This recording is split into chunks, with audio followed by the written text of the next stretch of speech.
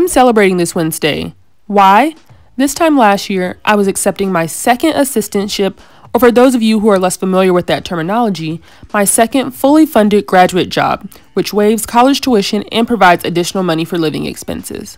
While I wasn't awarded funding when I was first offered a spot in the doctoral program, I had faith and knew I had to put my head down and get to work. Here's what I did. 1. Stayed in communication with the graduate program faculty about what new opportunities were available. 2. I was willing to be a researcher and a detective when it came to assistantship opportunities. I meticulously searched every program page at the university and found a website where incoming graduate students could upload their resume and CV.